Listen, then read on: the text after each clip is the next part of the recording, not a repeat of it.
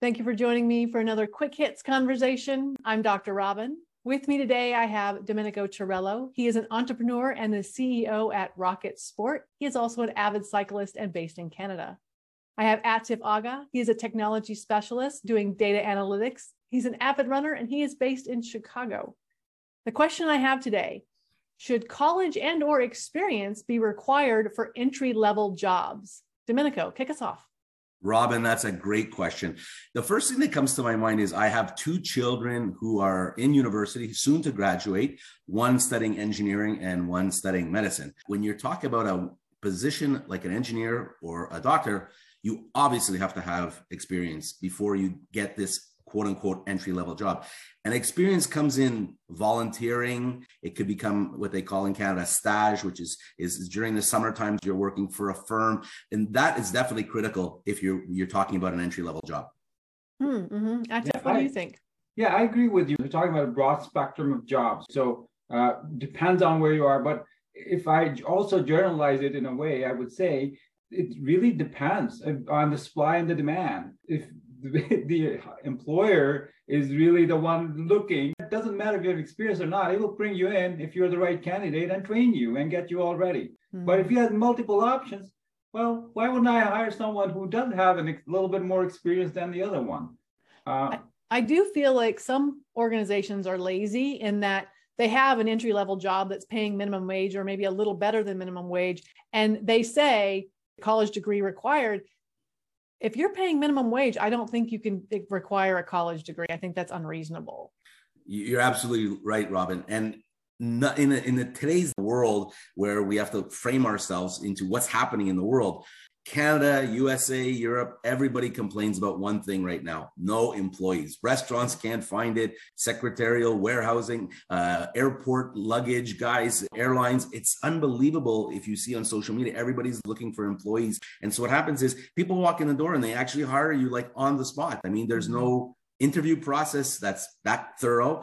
Basically, they're in such a demand for employees that these people are being hired like right off the street.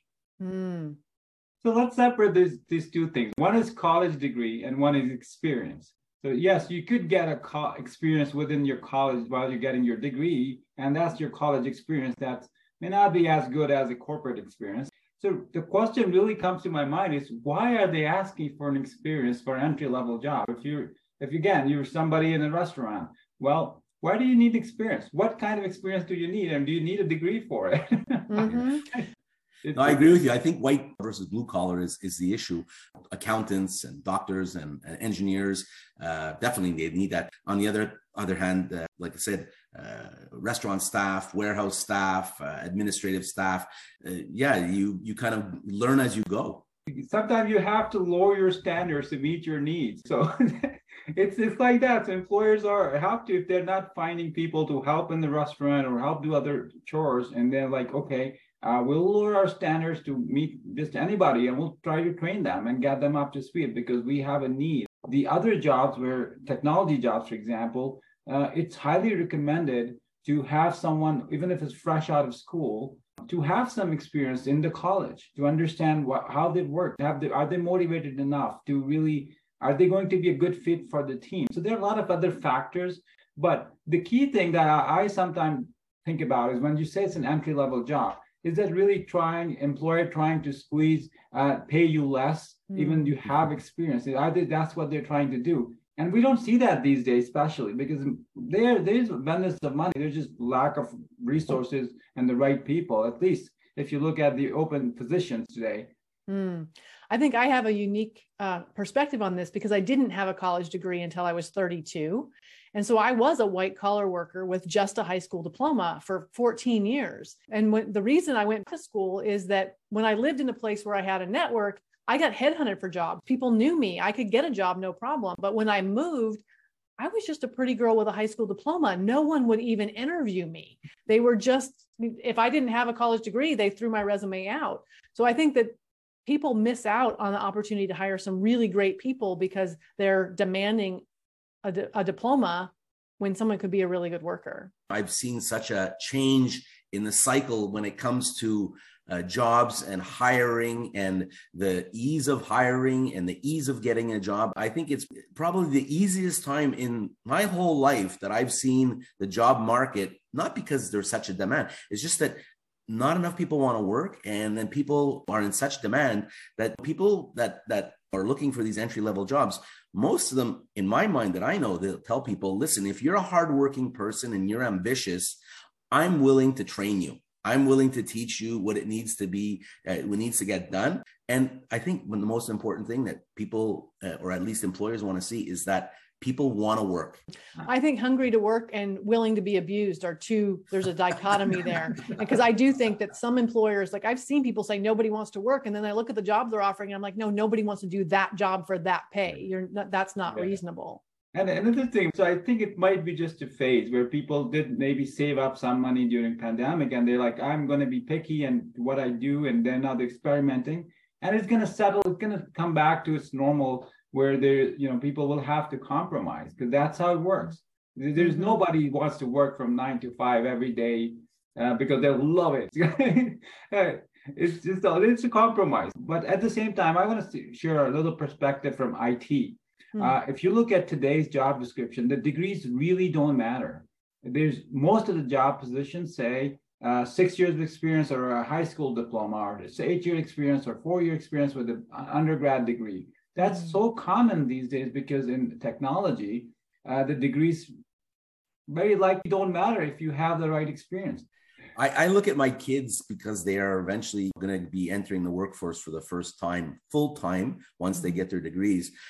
And I look at their past when they were in high school, and they worked in restaurants where they were line cooks, or they were waiters or waitresses or hostess. And as my kids got older and as they entered university and decided which field of study they wanted to go into, their summers were then spent doing work in that field. So there was a transition in their perspective from working on, let's just say, more entry-level jobs like restaurant staff to something that's more indicative of what their future employment will be. So, I mean, it's kind of like an evolution process with some people stay in that entry level job or blue collar job. Other people kind of have that as their stepping stone in terms of work experience, dealing with clients, dealing with coworkers, dealing with ownership. But eventually they migrate away, or they migrate towards something that's indicative of their profession in the future. Yeah. I think it helps if you have a transition that makes sense. So for people, it makes sense that, oh, you worked as a line cook and then you did the next thing and then you get an entry level white collar job. Like that progression makes sense. My first job was training roping horses. Nobody had any clue. Like, what do you even do with that? I don't even put that on my resume because nobody would have any idea. I mean, at this point, it wouldn't be relevant. It depends upon where you grow up and kind of what kind of your entry level jobs were, that when you try to get that next step, you try to get into the white collar space as an entry level job, whether they look at you and go, you have no idea how, because they can't fathom how being someone who trains roping horses might transition and might teach me anything that I could do in white collar. You have to brand it right. Say horse whisperer as the title. Yeah, it's all the way you frame it. It's how you package it. The packaging is worth more than the product. Right. Yeah, exactly. So I do think, are we saying then that it's unreasonable for some entry-level jobs to expect experience or college degrees, but in other cases it might be reasonable? I like I said, when I look at restaurant, warehouse staff, administrative staff, as I said, it's are you hungry to work? You want to work? I can teach you, I can train you, I can help you get along the way. When it becomes a little bit higher level, you need some education. You just can't walk into an accounting firm and say all of a sudden I'm going to help you with your accounting, because they need the experience. So again, I when I first heard the question, it all depends on the industry. It's blue collar versus white collar. I was just thinking about, are we defining things too much? Because then there are rules for rules, and like the people trying to govern everything. Why is this company calling it an entry-level job if they're requiring 2-year experience? Is there a real reason behind it? Is this company doing the right thing for itself? I think those are the questions that a company, any corporate, should ask when they're posting a position. And I'll leave it to that if that's what they want. But if they're really trying to just scrimp some money and just call it entry-level job when they're really requiring an experienced person, well, you're going to lose that person within 6 months or maybe 3 months or even sooner. So it's really I'm not up too much of defining everything for other people. Let things settle down itself eventually. All right, gentlemen. Well, that is our 10 minutes. Thank you for having this conversation with me. And I look forward to speaking to each of you again really soon.